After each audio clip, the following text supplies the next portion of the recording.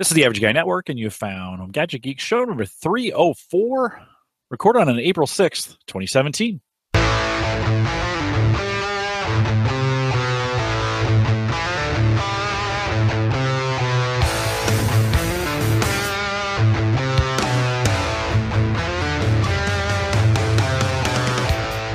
Here at Home Gadget Geeks, we cover all the favorite tech gadgets that find their way into your home. News, reviews, product updates, and conversation, all for the average tech guy. I'm your host, Jim Collison, broadcasting live from the Average Guy.TV studios here in a beautiful Bellevue, Nebraska. The sun finally came out. My kids were kind of complaining that they felt like they'd lived in Seattle. It was raining every day. I think it's been raining every day here for the last, last week or so. It's been kind of gray and overcast. A sunny day today. It's always nice. People are just nicer when it's sunny. And, of course, we post a show with world-class show notes each week out at theaverageguy.tv. You can join us on our live mobile app as well if you haven't checked that out. All kinds of links to do that. Right there on the live page, actually. No, that's not true either. That'll get you subscribed. But if you head out to homegadgetgeeks.com, all the buttons to subscribe to all our podcasts are there. We want to thank LastPass for their sponsorship of the mobile app and available for you out there if you want to check it out. HomeGadgetGeeks.com. Again, LastPass, thanks for their sponsorship. And if you haven't looked at LastPass's annual subscription, it's $12. So if you haven't done that, you get pretty much everything for free. Premium's pretty sweet though, so you might want to give that a check. Pretty cost effective. I don't know how I live without LastPass, so we'll thank them for their sponsorship. And of course, if you don't want to do that, but you want to support the show, you can use our Patreon link. So if you head out up to theaverageguy.tv and check and look for the Patreon link over on the right-hand side, you can click that $1 and $5 plans. I've had some interesting thoughts about different kind of campaigns. We'd actually like to hear from you. What would you like, T-shirts or stickers? We did stickers once. I don't know. What are the kinds of things would you be interested in? Send me an email, jim@theaverageguy.tv. Let me know. Maybe we'll come up with something interesting that you can engage with from a Patreon perspective. Have fun with the podcast. Love to hear from you again. TheAverageGuy.tv. Look for the Patreon link or go to TheAverageGuy.tv/support. All right, some fun tonight. I'm going to try this. I've never done this before. And you might hear a ding. Let me close Facebook really quick because that's going to get kind of ugly. If you hear the system sounds, we'll just close the browser altogether. I did some interviews at Infotec 2017, 8 interviews that we did over the next 4 to 6 weeks or so. We'll play these in, the good ones. We'll play these into the podcast. And the two that I picked tonight, the very first one we're going to look at has to do with drones, which is pretty cool. So it's an unusual interview in the sense of where it's coming from in the business. So you're going to want to listen carefully. It was a good one. Surprised me when I did the interview. And then the second one, we're going to do Dustin Tower. He's actually been on the show before. And because we had Ghost Browser on, he was at Infotec talking about some Chrome development. So we're going to play that one in as well. Each of these is about 20 minutes. I'm going to hang. You won't be able to see me, but I'm going to hang back. We're going to show the video. And I'll hang back, and I'll be in the chat room. So if you got some questions or whatever, and then maybe we can, if you've got some questions, we can save those up, and I can answer them maybe or whatever when we come back in live. Jim Collison, we're live from Infotec 2017 here with Brian Seeger and from Kiewit. Correct. Brian, welcome. Thanks for coming out. Thank you for having me. Appreciate it. Let's do a little bit about you to get started. Tell us about who you are, where you're from, your role at Kiewit, some of those kinds of things. So I'm with Kiewit Technology Group currently. I've been with Kiewit about 10 years. I've had all different types of roles within Kiewit. I worked in internal audit. I worked as part of a process improvement project to implement SAP. Other technologies, I worked out within the business, a business unit in Kansas City, Kiewit Power Constructors for about 2 years. I've been in my current role for 3 years. So in the technology group, we partner with the business to solve business problems that they have. Mm-hmm. And so my particular area of influence is really HR, payroll, and finance, but I've been trying to kind of broaden out and kind of learn more about what we're doing with HoloLens, drones, and things that impact our operations. It's not core to HCM, payroll, and finance, but those are odd bedfellows a little bit. That's correct, yeah. You know? But we've got a great group that's been doing a lot of that work, and our technology group is really excited about where we've come in the last 3 or 4 years in terms of I always say partner, but we work with the business. Without the business, in our business, for those that don't know about Kiewit, engineering construction is the lifeline of our work. And so anything that we can do to make their lives better, more productive, give them better information, we'll all be in good shape. Yeah, we all know Kiewit and Omaha pretty well, but outside of Omaha, chances are you've driven across a bridge that's been built by Kiewit or a building that's been built, correct. or road construction. We do engineering, all types of construction. So you mentioned highway, power plants, vertical building, wastewater treatment, you name it, we've done it. Yeah. And we're fairly, our headquarters is in Omaha. We're fairly decentralized in terms of we have operating districts, we call them, throughout the U.S. and Canada, even Australia. And so they really kind of operate, obviously, with the same core values and principles, but they get to know kind of that community. They establish themselves. They know the market. They know the demands, relationships. So they're kind of their own competitive business units, all under the overall governance of Kiewit. Yeah, all the Kiewit umbrella. We're super proud of Kiewit. It shows up all the time in Omaha stuff, and you guys are good friends to the city of Omaha and what we do from a community standpoint. So you can thank the group there at Kiewit for doing that. We always appreciate that. Talk a little bit about what you're hoping to. You got a session that's coming up. Correct. Talk a little bit about what are you hoping that folks walk away with? So what we're trying to do is that we've been using HoloLens, drones, and some other technology as it relates to our business. And so what I'm hoping to do is, it's not a seminar or an infomercial for the technology per se, but trying to use our business as a backdrop to kind of help resonate the use cases that we've come across, some lessons learned that I think may apply to those that aren't in engineering and construction, because I'm sure that's a limited audience here. But I think it's nice to have a tangible business process to kind of apply the technology to. And I'm hopeful, it's right after lunch, so we'll see how that works, but hopeful to have some interaction in terms of we're not the only ones that have touched HoloLens or used drones and some other modeling that we're doing, but to have a little bit of interaction there and get some information from them. But the lessons learned piece, I think, will be, it's just our perspective, our opinion, but hopefully it generates some conversation and ideas. Yeah, when we think of drones and large-scale projects, that makes sense. So let's hold that for a second. Sure. I think most people go, HoloLens what? It's a very specialized, when we think about mixed reality, and it's got great promises when it comes to gaming. It does. But that's what most people know it for. So I'm super excited that you guys are thinking about it.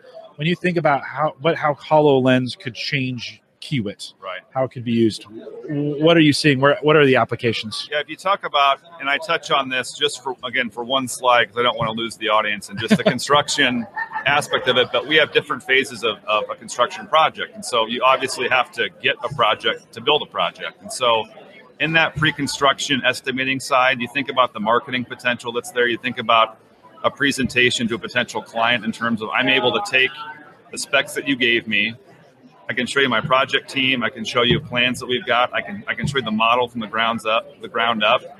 I can take you within the model. You can experience kind of our vision for that building and how that's going to work.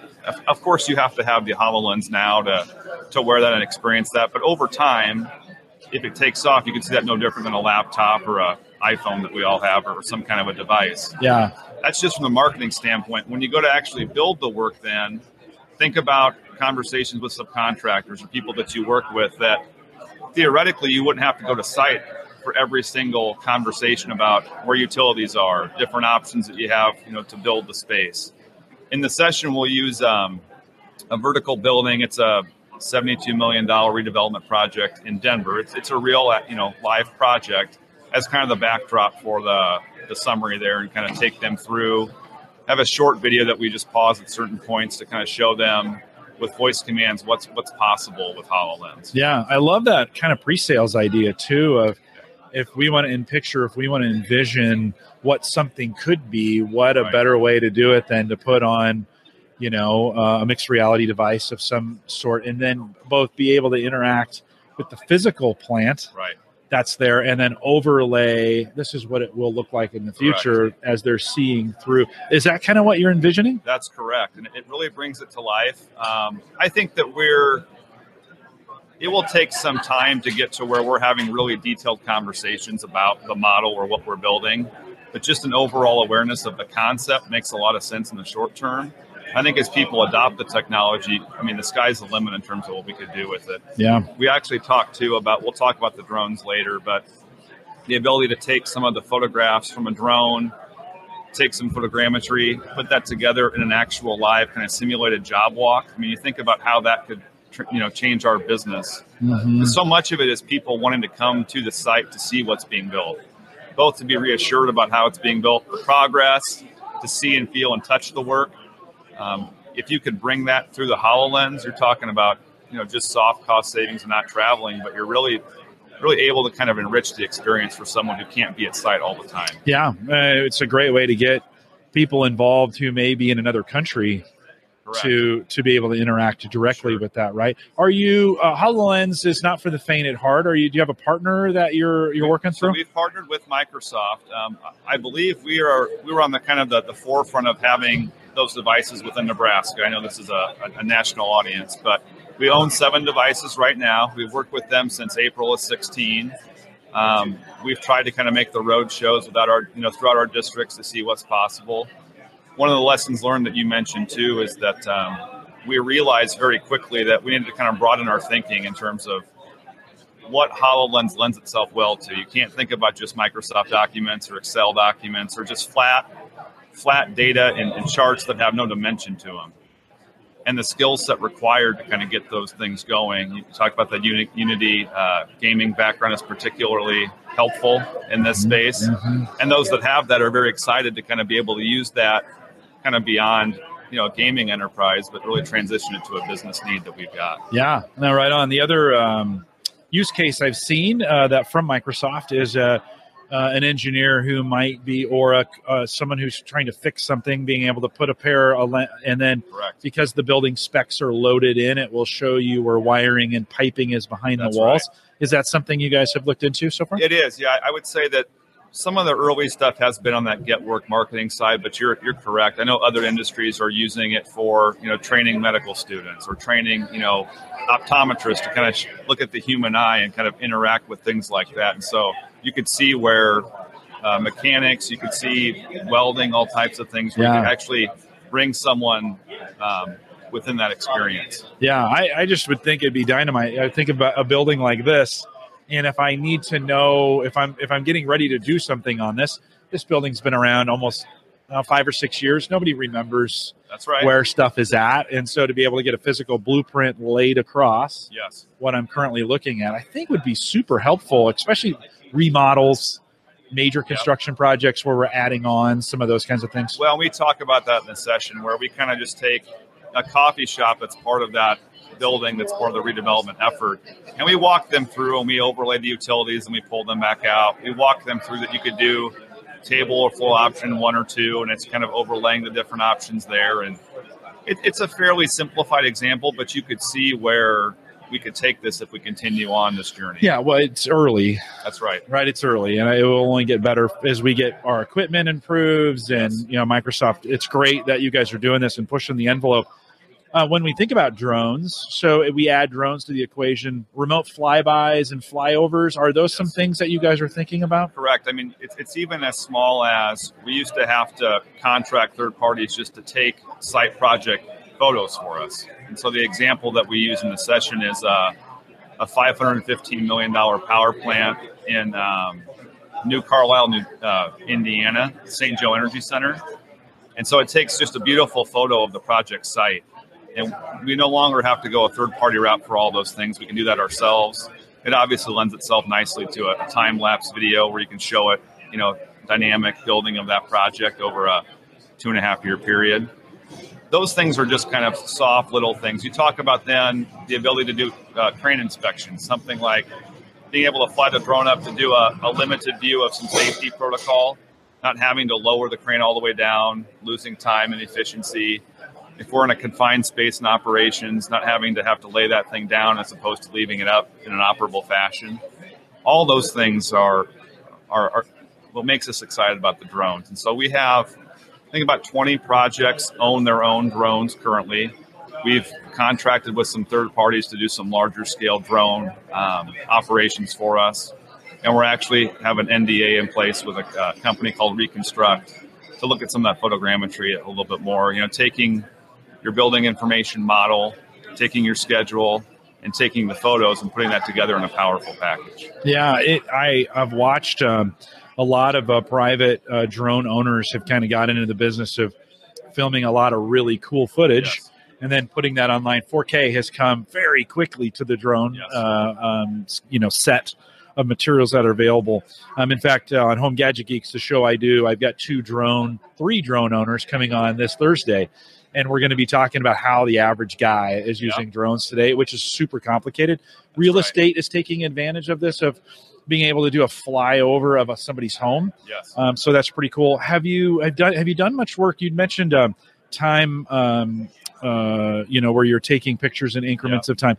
Have you also done some things where the drone automates itself to go out and run the same pattern, or look at the same, or doing some inspections in areas where it's hard to reach? Not so much inspections, but in terms of that, where we have a power plant, for example, where it's a large project site, but it's not a highway that just extends on for miles and miles and miles. But you can take advantage of programming it to cover that confined site and doing some of those site project photos with it. Yeah, I think that's kind of where we're at right now with it. But again, the sky's the limit. I would just think that automated piece of it, 9 o'clock in the morning, that drone takes off and it does its rounds, and then it docks and it downloads all that info, and then it runs again at 4 or whatever, And one of the things we're going to talk about too, and I'm curious what the audience thinks, but I think initially and even now, whether it's personal use or business, drones they're cool, they're fancy, people are excited about it.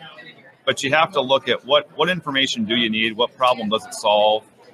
How frequent of information? It's only good if you could take action on it or react to it as a business standpoint. We're trying hard to not become necessarily experts in having to operate the drone. That's a skill set you can go out, you can get that. But knowing what information is impactful to our business, and I think everyone in that audience in there can think about whatever industry they're in. Less about, there's so much regulation with the drones. And for us, we have to think about what state are we in? What are we building next to? Are we next to a government agency? Are we doing airport work? Not anyone can just go out there and do it. So if you think about the data parts of it and how you can react with the information, that's one of our lessons learned, is that don't get too carried away with how fancy the drones are and the neat parts of it. That can be on Saturday and Sunday, but think about the data that you can do and use with it. Well, and you also have to think, the durability. If this thing is in the air flying all the time, that it's going to take a little more use than your hobbyists. Although some of these drones, even these hobbyist drones, amazing. Very expensive. It's amazing. Yeah, but you almost have to think about construction grade. The equipment that your folks use to build these is not what you find at Home Depot. That's right. Right? And so you're also probably paying a little bit more to make sure it can survive. That's correct. Have you had to work much with the FAA as we think about, being in the air, and you mentioned government? Yeah, we've been trying to establish best practices throughout the company, no different than any other compliance area, whether it was, equal opportunity employment or any other compliance, environmental things that we do. And so we've established some good rigor around, having discipline within our organization, not that with the decentralized model that people know that you just can't go out and buy this off the shelf or buy it through manufacturer and think you can go out the next day and do it. And so we have people that can help give those best practices within our organization for some guidance. Yeah, our keynote, John Rossman, this morning, talked about Boeing. It was one of those selling their engines as a service. Yep. How realistic for you guys? Like, you don't want to be a drone owner. That's correct. Drones as a service, is that something that they would lease drone time out to you? It's I never say no to a potential idea that hasn't come up right now. Okay. But I think you raise a good point. Initially, I think we need to continue to challenge ourselves to think beyond, just the today and now, what's possible long term. Yeah. We think more about engineering and that skill set as more of a marketable feature or project management of a construction job, potentially externally, than we do about the drones and listing that to the outside market. It's an interesting topic. Yeah, and the drones almost just become a crane or a bulldozer, it just becomes part of the project manager's tool set to be able to do whatever he needs to do to make sure the construction is done with quality or it meets specifications, right? That's right. That's correct. There's nothing more important to us than safety, and so we're trying to look at ways to, whether it's the photogrammetry with surveying and making that a more safer enterprise. We talked about the inspection angle of that. That I think it's limitless when it comes to safety. And then when you talk about quality and obviously on-time delivery, to have a happy customer to meet our contractual end dates, those are all things that can help us. Yeah, no, very cool. Have you guys, certainly you've been using, when we think of drones today, a fixed propeller type drone. Have you done any work with the drones that can fly farther, higher, when you think of the large scale freeway or whatever those? For those, we've kind of gone more the third-party route for now, kind of trying to limit our investment in terms of, getting too carried away with it. Yeah. But I think that there'll be time for that as well. Yeah, I think that's another interesting, where drone as a service comes in, because they are fairly expensive, and yet you can land, take off from just about anywhere, as well as get much higher, and the aerial photography on those is pretty amazing. That's right. Probably we'll see Google move to that model eventually for a lot of their aerial photography. I would think so. Yes. Yeah. Well, anything else in your session? We talked HoloLens, drones. Anything else you're highlighting? We talked about, now we don't know a lot about it quite yet, but Daiquiri Smart Glass. And so when you look at what HoloLens provides, it's a similar type of business need that they're trying to fit, but it's a little bit more industrial in terms of how it's built. So when you look at that and the smart helmet, now that I believe those come out June of this year. We've got a couple pre-orders for those. I show a couple pictures. We talk about what's possible. Can you talk a little? You said smart helmet. What separates that? Why is that smart? Well, from a safety standpoint, I mean, it is an actual helmet with the holographic frame on the front. I admittedly don't know a lot about it quite yet. There's marketing material out there that people can consume. So I don't talk about lessons learned or personal experiences there. It's more of an awareness. Yeah. If there's people in that room that in their enterprise or industry may have a need for that, something to look at. We'll have to kind of gauge, because we talk about, HoloLens. I mean, maybe 5 years from now, people will walk around 24/7 with HoloLens. I don't think so. Yeah. And we talk about the social factors along with HoloLens, that if we get people kind of one-on-one wearing the device, they're more comfortable consuming it. They're comfortable kind of walking around. If you have a group of people, it's interesting that they put it on, and after 30 to 45 seconds, they kind of want to take it off. It's a little bit awkward for them. I think right now it's a tool that we use for business, no different than your laptop. It's not something that meant to be, Google Glass has, depending on how successful you feel like that has been, that was kind of more marketed around, I'm kind of wearing that a lot while I'm doing my work, but you're not sure if they're looking at you or something else. Right. And there's some awkwardness there. And this is not a technological discussion. It's just that some of those social factors, we'll see where these things go long term and see kind of where, what role they play in our use of them. Yeah, that's great insight. We wouldn't carry our laptop around. It would be awkward if I do this at work. Yeah. But I wouldn't do this in public. I wouldn't just walk around with my laptop. Oftentimes when I go from meeting to meeting, I don't want to shut it. I've been the same thing at lots. So you just kind of carry it around. I've sometimes even carried it like this. But you're not open. typing or you're not moving the mouse. Sometimes I have. That's odd. Like, people are like, come on. Now, however, we're breaking the barrier down with our phone. How often do you see people? Now, you would never do this at Union Pacific. They have various rules in their organization. Yeah. You can't walk around and look at your phone. Safety, from a simple safety standpoint. Yeah. Which I think is great. I'm sure you guys have some similar safety rules, right? But that's becoming more and more common. So I'm wondering, will we see a similar phenomena happen with wearables, where it eventually becomes? It always starts off being weird, and then it gets necessity. You think about somebody who's wearing a smart helmet all day at work. It doesn't seem so weird It may not, and we'll have to evaluate how it compares to a normal hard hat and those types of things, compression testing and all that. But it may not be as weird in that environment. Yeah. I mean, even Bluetooth technology and those things, those were a little bit odd initially. And now it's very accepted, or people at the grocery store are walking around with headphones constantly. Yeah, well, I think of a pilot. I think of an astronaut. I would think of, some of these truck driver where they're getting the heads up, they're in their shoot. We know that automated buses are coming. And so, there may be a step where eventually, we're in the car with a headset and we're seeing things in real time, but still seeing through them to know where we're at. I mean, think how productive we could be if I could be reading my email in the car. That's right. While the car is driving itself. So it's exciting times. I think there's some great stuff coming. It is. From that very standpoint. Exciting. So good. Well, hey, this is very, very interesting. Like, you don't necessarily, when you think of a construction company or even a Union Pacific, a Kiewit, Right. being on the forefront, you would expect that HoloLens to maybe be at Skyvoo or some of those gaming companies, and yet exciting to hear you guys have purchased 6. We've got 7 of them. Yeah. But really just trying to stay ahead of, our business is evolving in all different, whether it's how we build the work or operations or those types of endeavors that are a little bit more core to what we do. But technology can become a real enabler for us. Yeah. It won't recreate the good people that we've got or lessons learned in terms of how to build work or relationships with owners, but it can help supplement. Yeah, well, it can make a difference in making people more productive or making them safer. Train engineer would be another, right, where they could see ahead and combine that with a drone that's flying overhead and kind of tracking what's going on the track ahead. There's some real world examples of how you take these technologies that are a little nichey today, I think, and make them real world.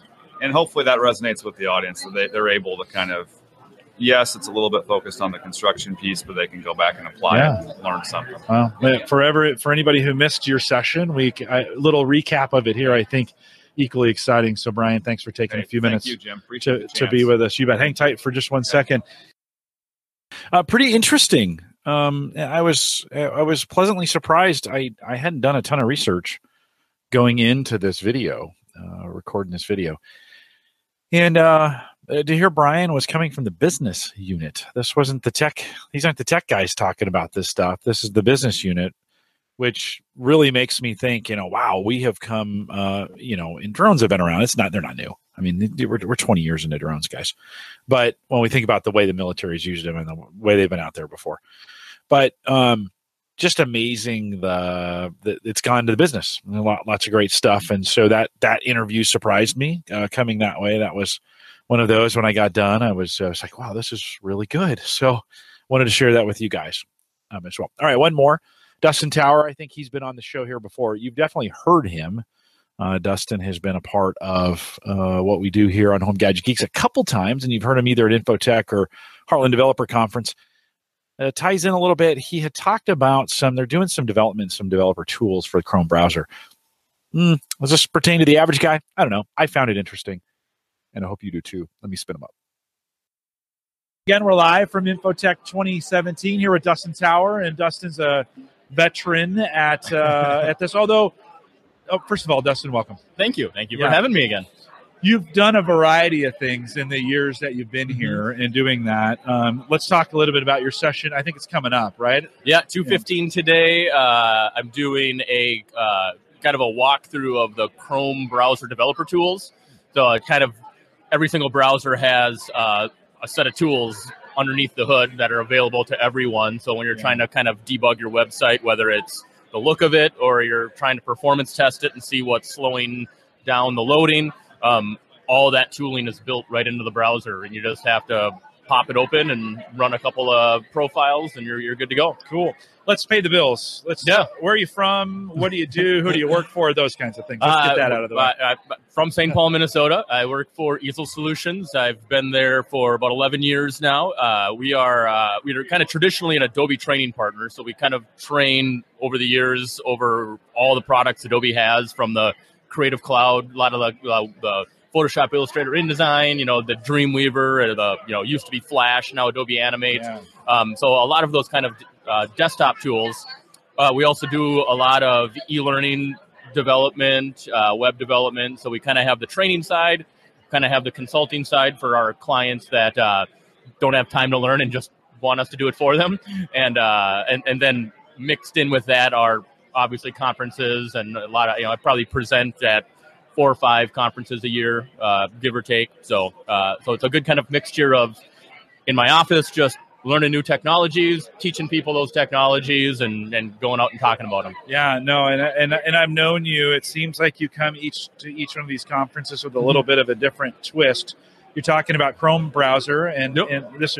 What's the state of the browser today when you think about Microsoft is coming on with Edge? We're deprecating for the most part. Is that the right word? We're deprecating? Deprecating is a good way to put. For the most part. And Firefox has seemed to be there, but then it's it makes these ebbs and flows. So what's in your mind when we think about the browser? Are we in good shape today? Yeah, I think it's probably the most exciting time for being a web developer, because we're finally at a state where the browser competition is so good that they not only are competing against each other to kind of be the best browser, but they're also actually helping each other out a lot by participating in what are the standards that are we developing toward.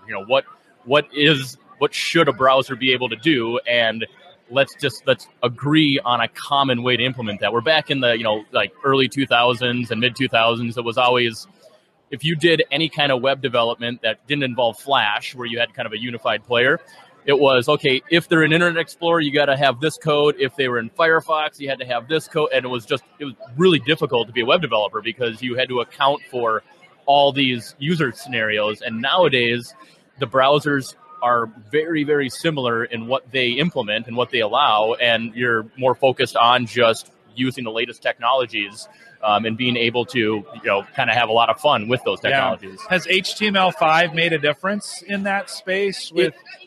Yeah, it absolutely has, in the sense that it has created a standard. It's created just this is what the web is, and the browsers now conform to that standard versus trying to implement their own sort of cases. And a great example is layout on the web, like trying to get things positioned where you want them to go, has just always been the bane of any web designers. And there's a brand new CSS feature called CSS Grid, which allows you to do layout in a really intuitive, really simple way. Well, that feature just came out like 2 weeks ago, and literally 4 of the browser vendors all support it now natively in the latest version. So just the fact that like a new feature could be finalized and released, and the browsers support it that fast and in that level of consistency, really, really great for developers. You mentioned Flash, and I'm I don't live in the browser world, and I hear bad things about Flash,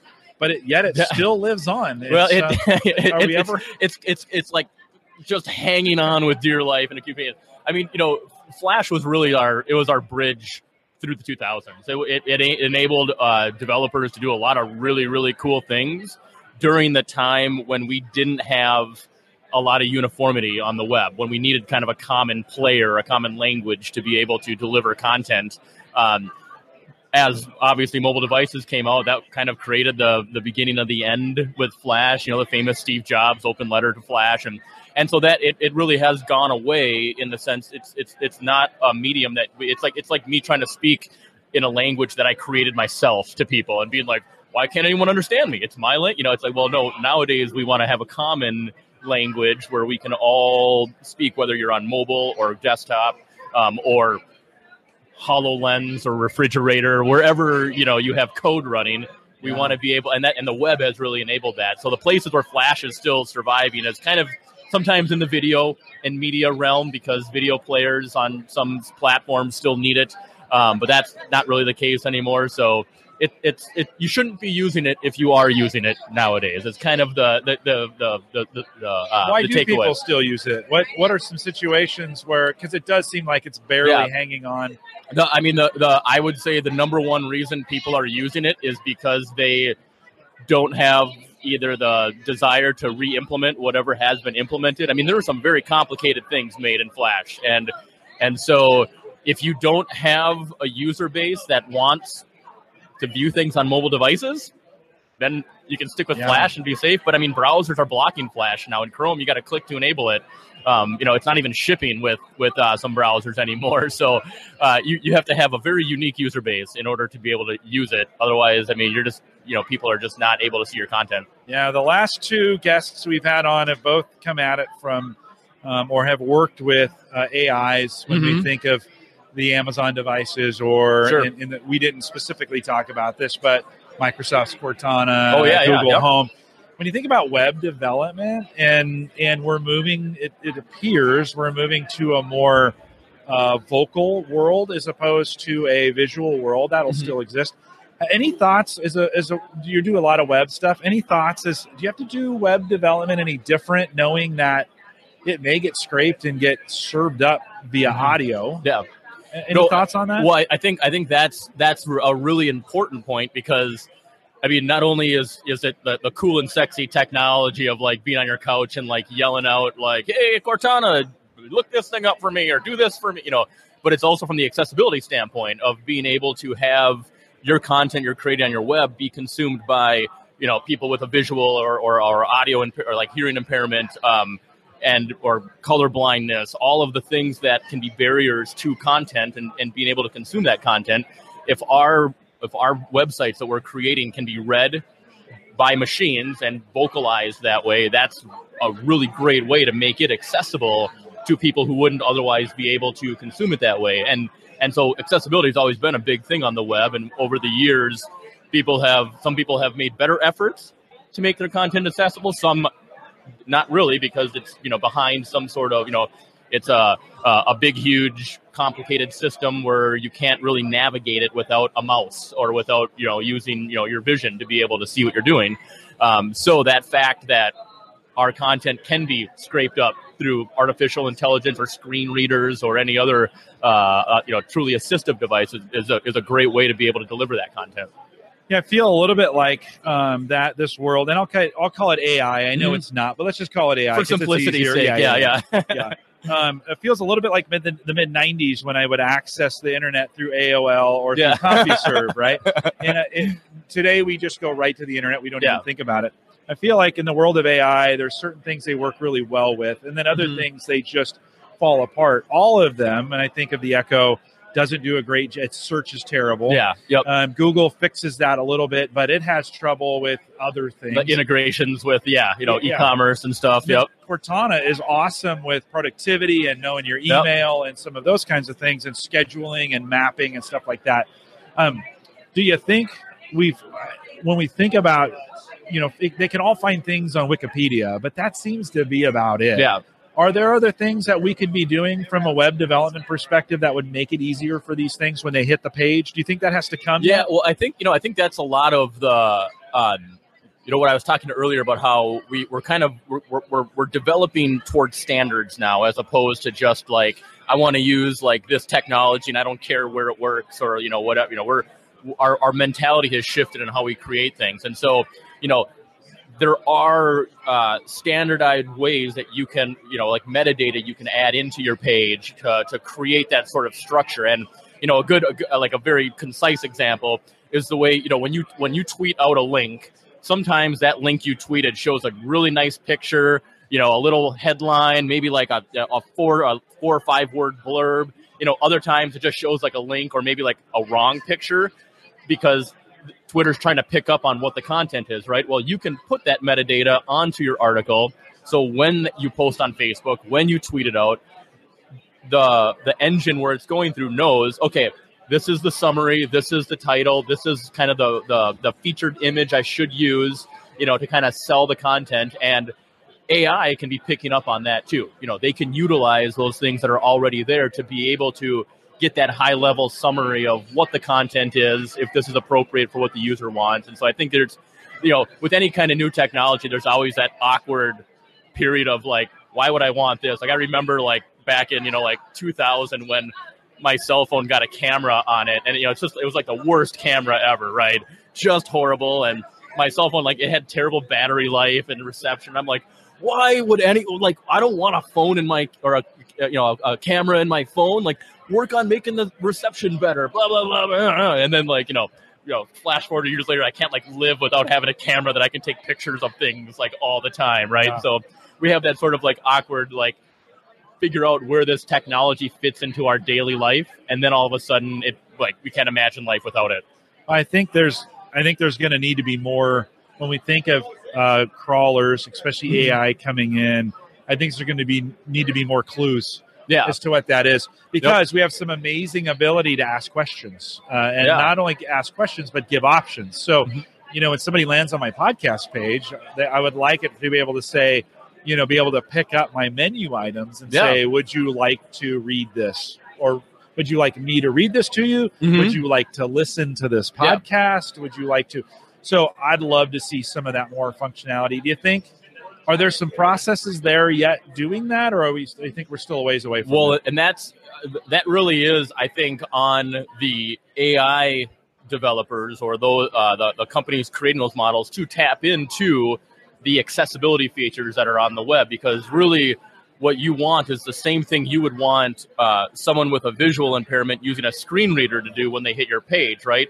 When they hit your page, you don't want them to have to like navigate through a bunch of like random content before getting to the menu, because like you want them to be able to get to that search button or whatever really fast to be able to find what they're looking for. So being able to use arias and roles and alt text on images and things to be able to like describe to that device what this is and if this is important or not for them to read to the user, or if this is something really not important right away and we want them to get to that menu first and then read, even though the menu says like search.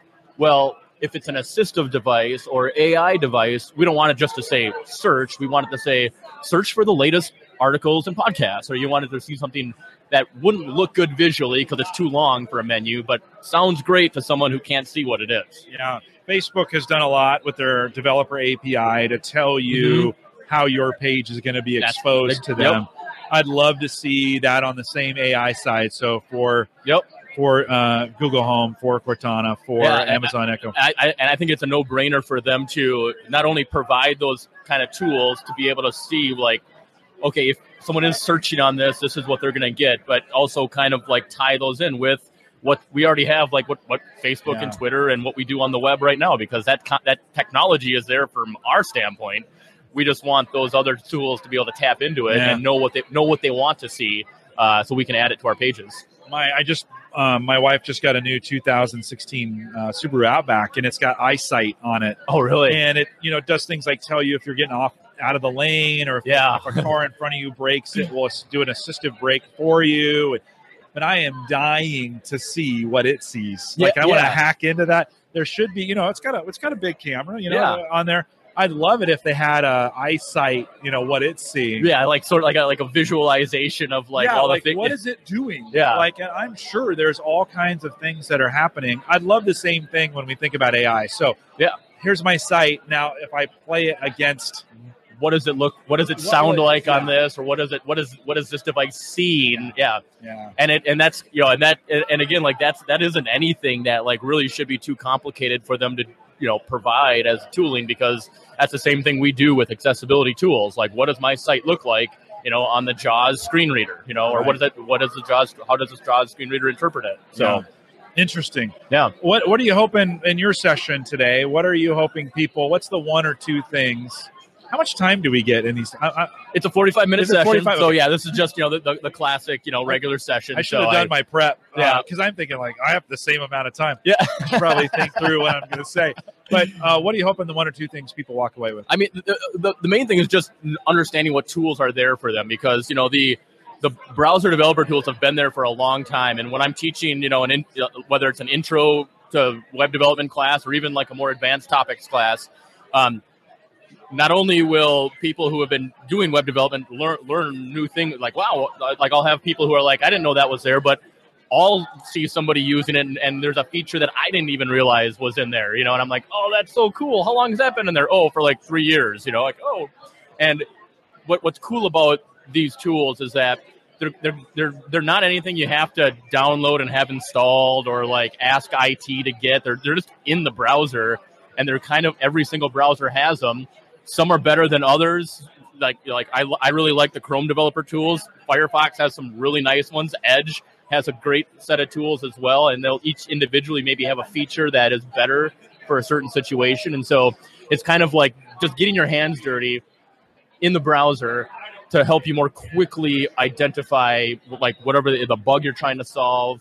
Why this image has a bunch of white space on one side of it and it won't go up against the edge, just all the little things that we would struggle over the years that are laid out for us just in the browser. So it really speeds up your workflow, and you don't have to fully use them. You can just use one little piece of them, but they're just there for you to use. So AIM puts a big emphasis on this conference on learning, and it's free for college students, which is awesome. High school and college students. if you were talking to a brand new web developer, somebody's in high school and they just decide, I want to do this web development thing and I want to kind of get into this, what would you tell them? Like, what are a couple steps they could take to start? What should they be doing to start getting in this ecosystem? Yeah, like the number one thing is just do something. I think like the really great thing about nowadays is it's a really exciting time to be a web developer because there is so much technology you can take advantage of. There's so many places you can have your content live. Like I said, like HoloLens, like there's a whole API for you to basically use web technologies to create your virtual environments, or to manipulate those virtual environments. So it's a great time for that. The problem is there are so many tools out there. It's sometimes a little paralyzing on where do I start, because it isn't like a traditional like, oh, you want to go into video, get your hands on a copy of Premiere. Like if you understand Premiere start to finish, like you're going to be solid. Like that's a great editor to use, where you can just kind of like pick a tool and just kind of like learn that. Whereas on the web, you read one blog and they're like, okay, yeah, just, use Node, install these packages and then just config, this do this. Another person's like, oh, use React, use Angular. There's just all these different directions you can go that can sometimes, again, be paralyzing. And if you're starting out, the main thing, understanding HTML, CSS, and JavaScript. Those are the three technologies that are the paramount technologies on the web. And find a website that you like, try to recreate it. Just try to copy it and do it from scratch. Have a brother or sister or uncle who needs a site for it. Just build something. Just start getting your hands dirty with it, because just reading articles and watching videos and stuff, it doesn't get you using it. And I learn best when I'm actually doing something, when I'm actually moving forward versus trying to decide. So, that's what I always tell people is just start building something. Find a site that you like or a tutorial, take the files, start messing with the code, see what happens. Yeah. Because, the more you do, the more you start to get those preferences for what you like, what you don't like, and you can start making decisions on the technologies that you want to use. You mentioned HoloLens. You've actually mentioned it twice since I've been interviewing. No, yeah, it's because it's such a cool thing. No, right on. AR, VR. Now I think we're calling it mixed reality. Yeah. Yep. I think we've fallen. I think virtual reality is like 1990. Like it doesn't. It's like not really like it's like we're actually beyond that now. Well, and it was always you would talk about these two technologies and you would end up explaining them to people. Mm-hmm. And I think everybody just got sick of that. Like, hey, let's just call this mixed reality. Yeah. Right? And we'll if we need to know more. Yeah. When you think about this mixed reality environment that's coming, and you think of web development, right? Users are seeing through to or interacting with the web, much like the AI devices that we weren't titled correctly when we first started, but AI, we called them AI. When you think about mixed reality as a web developer, are there places for web developers in this world? Well, what's funny is on the surface, absolutely, because I can only imagine somebody like being like, hey, like nowadays it's like I can't look at your site on my mobile phone; it's kind of broken, right? And now someone will come up to you and be like, so I was in this HoloLens environment, and your site was projected on a wall at an angle, and I couldn't read it. So could you debug that for me? And so we have to consider our content being but more uniformly. The web is kind of the basis for everything now, right? Like we just can't imagine really doing anything without being able to quick Google it or upload a file, send a file to someone through a service on. We have all these things online. I think what's great about the web platform is it's here to stay. It's not a fad, right? So if we're building our content in a way that it's accessible and able to be consumed across devices that we're used to, adapting them to environments that we might not be from, that are new, that are a mixed reality environment, will be easier because we're in this sort of like the content is king era. Let's make sure our users can get to that content and not let our technology be the barrier. Like a website with lots of images that takes 5, 6, 7 seconds to download on a fast Wi-Fi connection, where on a 3G or 2G connection might take a minute or two. Like we can't have that. We need our users to get our content. And so that's where the flexibility that we're building our content right now should make it more adaptable to those mixed reality environments. Yeah, you mentioned time, and that'll be even more interesting when we live in, when it's on the screen and I type it and it takes a second for it to come up. I'm kind of patient. Will that change and be even more critical in this mixed reality? I think it is right now. And there's kind of like this buzzword or this little buzz phrase right now. Like, we have like www, the World Wide Web, right? But oftentimes, especially us in more developed countries with better technologies, tend to think of it as like the wealthy Western web, right? Because look, I pull up my phone on my LTE connection and like the site loads great, right? Well, but you don't realize that even a connection that's half that fast, it might take 3 or 4 seconds even before someone sees anything. And our attention spans are not there today. So, and even that bandwidth costs money. There's a website that's great called whatdoesmysitecost.com. And it piggybacks on webpagetest.org, which is kind of like a great benchmark tool for just testing your performance of your website. But whatdoesmywebsitecost.com, you put in your URL, and it literally tells you how much it would cost someone to view your site. So, for example, like the Infotec site, I think in the US is 17 cents. So the way they're calculating that is they're looking at like, okay, well, what does a data plan cost? So you get 2 gigs per month. Well, you can break that down based on, what you pay per month for those 2 gigs. So it's a little, tongue in cheek in that, but when you look at like that compared to like maybe a connection in, Central Africa or somewhere in, India that maybe doesn't have as much access to, high-speed internet, or they're on feature phones and phones are their main tool for accessing, costing a dollar or two, in our money to access a site. Can you imagine like every site you're going to costing you like $1 or $2?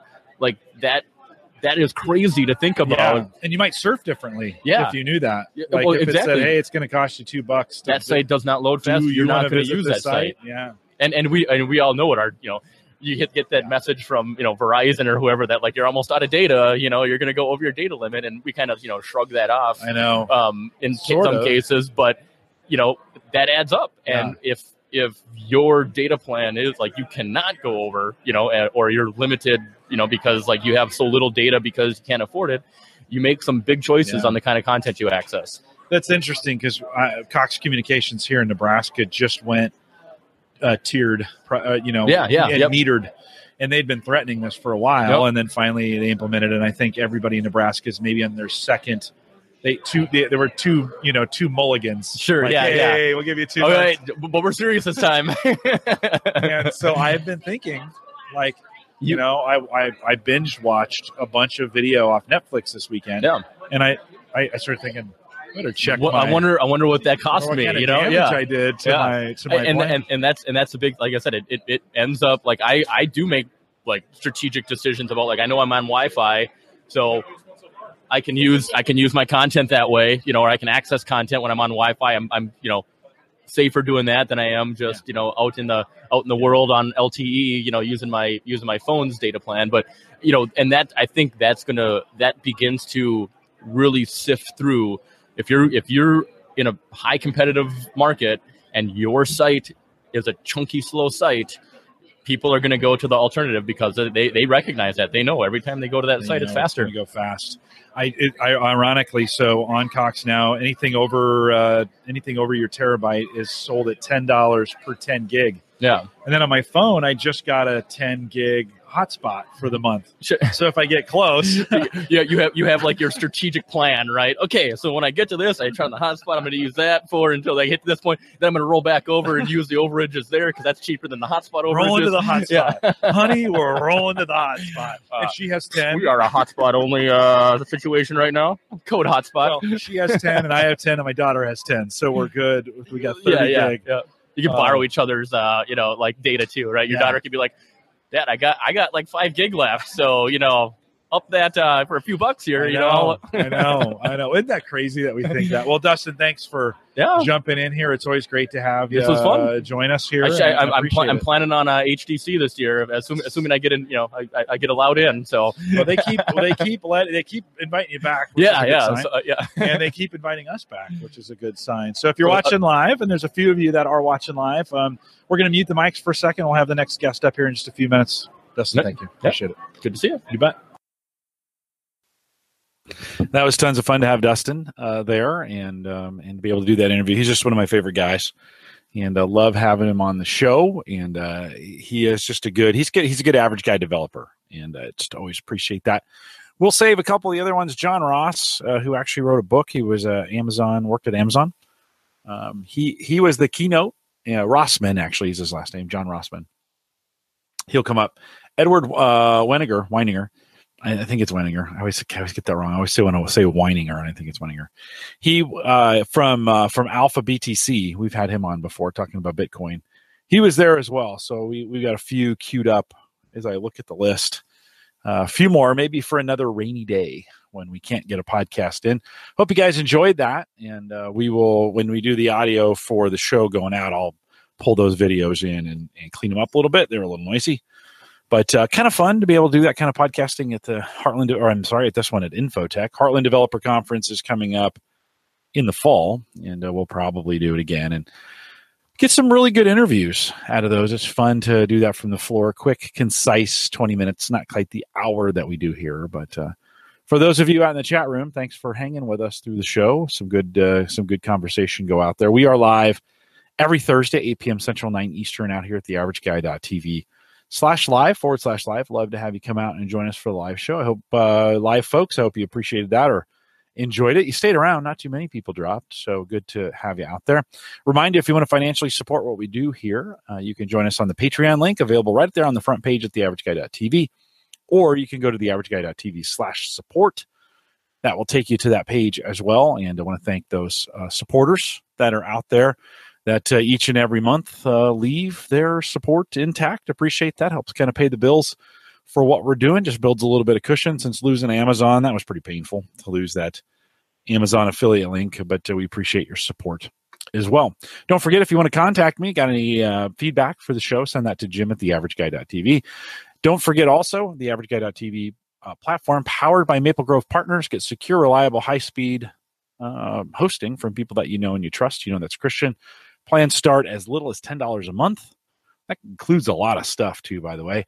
Check it out, maplegrovepartners.com. And then don't forget about the mobile app. We appreciate LastPass and their sponsorship of the mobile app. If you want to get access to that and download, it's really a good way to listen to it. Although tonight it kind of failed on me. I have to do some check on the Spreaker stuff. It wasn't sounding very good. So we didn't play Spreaker tonight, but we appreciate LastPass and Spreaker for their sponsorship of the mobile app. You can get that, download it, really easy.